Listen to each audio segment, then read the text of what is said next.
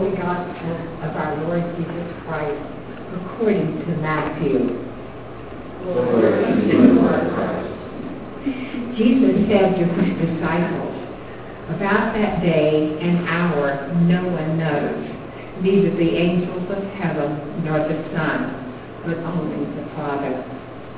For as the days of Noah were, so will be the coming of the Son of Man. For as in those days before the flood, they were eating and drinking and marrying and giving in marriage until the day Noah entered the ark, and they knew nothing until the flood came and swept them all away. So too will be the coming of the Son of Man.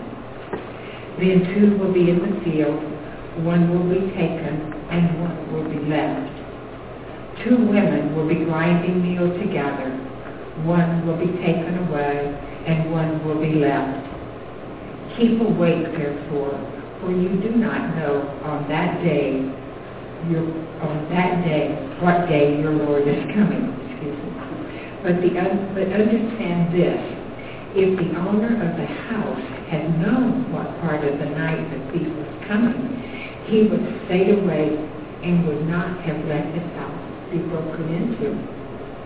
Therefore, you must also be ready, for the Son of Man is coming at an unexpected hour." The Gospel of our Lord. Praise to you, Lord Christ. Happy New Year. In the church, this is actually the first Sunday of the church year. This is New Year's. And some of the traditions that come with that, you'll notice that we're wearing different colors. The altar's in a different color. It had been green for ordinary time, and now it's blue or purple for Advent. And Advent, as you know from the language, means the beginning. It is the beginning of the church year. And one of the things that we do then is sort of a gift from our Jewish forebears.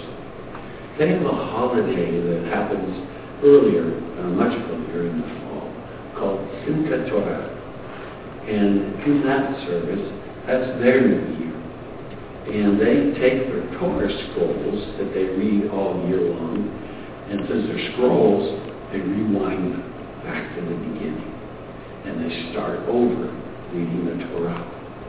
I used to love to go to Simchat Torah services when I lived in Berkeley, because they take the scrolls out into the street and dance with the scrolls and celebrate the life-giving word. That was so much fun. Well, for us, this is when we start our reading over. We follow a 3-year lectionary that skips big parts of the Bible, unfortunately, but covers a lot of it. And of the first 3, the Synoptic Gospels, we concentrate on one of those each year. Last year we did Luke, and this year, starting this Sunday, we're reading Matthew, as was just read for us today. So what we're trying to do is, in a sense, begin again. We're starting over. We hear in these 4 weeks of Advent, the theme is about getting ready to remember, number one, remember the first coming of Jesus, but also to get ourselves ready for the second coming. The second coming of Jesus, which is a pretty misunderstood concept.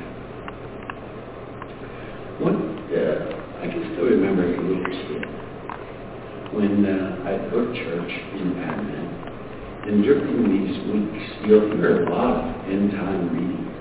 You heard one today in the Old Testament reading. If you were at APOC, you would have heard 2 of them, because there was one from the Epistle as well.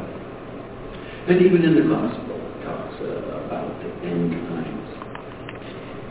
And I can remember as a little kid, there's all this excitement going on around, getting ready for Christmas, and hauling in the tree, and decorating the tree, And being not always well-behaved little kid, I would search the house and find where there were certain gifts, that you could shake and try to figure out what might be in there. And and yet I'd go to church and hear about this second coming when everything was supposed to end. And I can remember, I never admitted it, I told it to anybody but God. But I would go home and towards the Advent went along and start to pray, oh Jesus, I really love you, and I do want you to come back. Not right now. Because I was pretty invested in this world as it was. I had gifts coming. Well, that's the thing with Advent. Here, remembering, getting ready for the first coming, but also thinking about these 4 weeks. What is this second coming? What is it about? And what is this whole kingdom of God thing? Well, that's one of the most central things in Christianity. If you want to understand Christianity, you got to get your mind around this kingdom of God thing. I have friends, a lot of friends, who were from a different understanding of Christianity than the one I lived. And then one of the things they were all having, this meme on Facebook that they kept putting up, was about how what the Bible is really about. And that it's really the Old Testament, New Testament, the whole Bible is about the coming of Jesus to die for our sins and give us eternal life. Well, that stuff's in there. That's not really what it's about if you just sit down and read the book.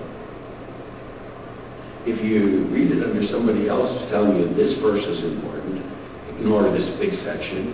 This verse is important, ignore this big section. And then you can come to that understanding, I suppose. But what the Bible, the whole Bible is about, is this thing called the kingdom of God. Right from the very beginning, when you hear the mythical story of Adam and Eve, it's trying to explain that God created this world to be God's kingdom.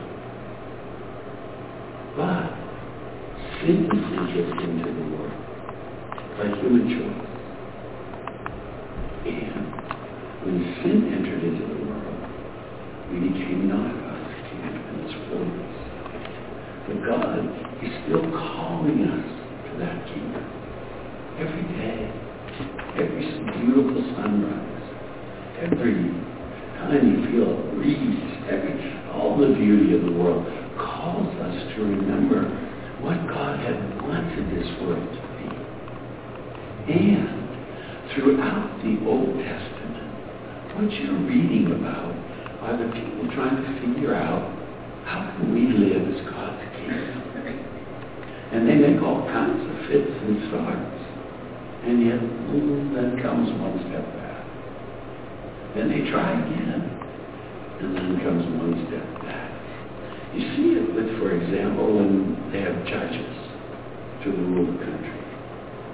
The different judges would serve as they were needed for different times, including a woman judge, Deborah, who ruled the country. And they would be there to meet certain needs. But the people felt that, no, we need something more stable.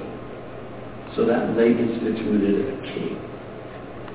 And so then we read in the Old Testament about how they wanted to become the kingdom of God by having a special human king. But then they fought over who should be the king, divided into 2 different countries. And you read about the mistakes that the kings made, like David and Bathsheba. Like I said, it's all those fits and starts and trying to be the kingdom of God. Sometimes they did really well. Other times they moved further away from that kingdom. And you could see it happen, where the rich would become richer and the poor, just their lives would become so bad. So, as we move forward in time, then what happens is that God seems to be saying, okay, it's not going to be the external structure that makes you the kingdom of God. You all need to change inside. You have to want the kingdom of God, to live there, and choose to do it yourself. And Jesus comes among us to teach us that.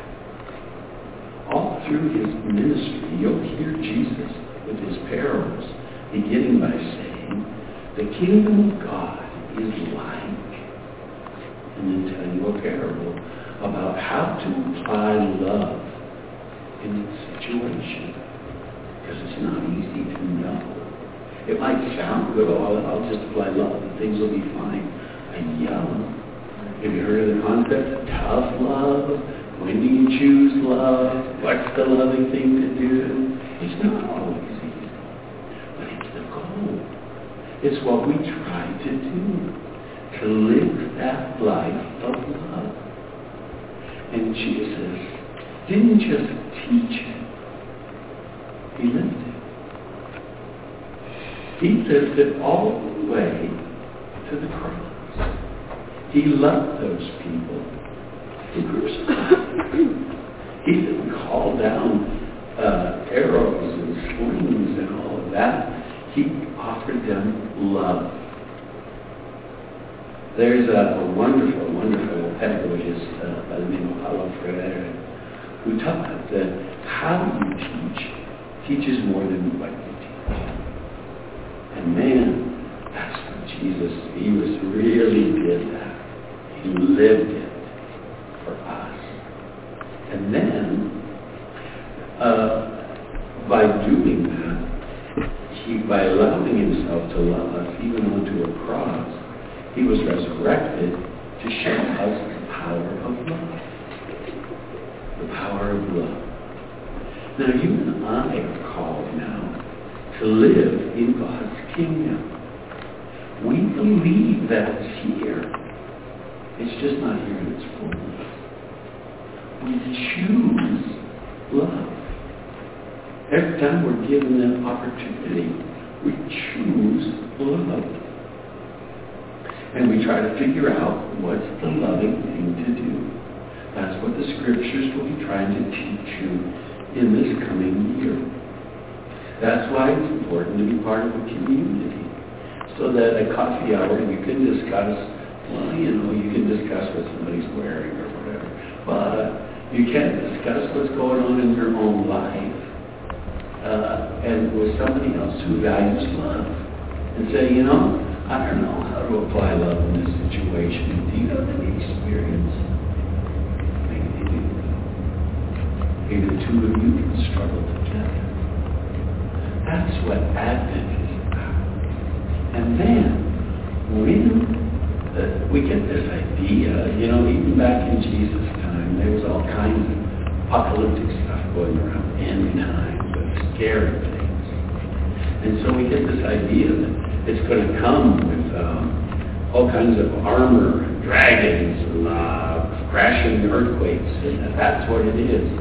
But in reality, the end time is the day that we wake up and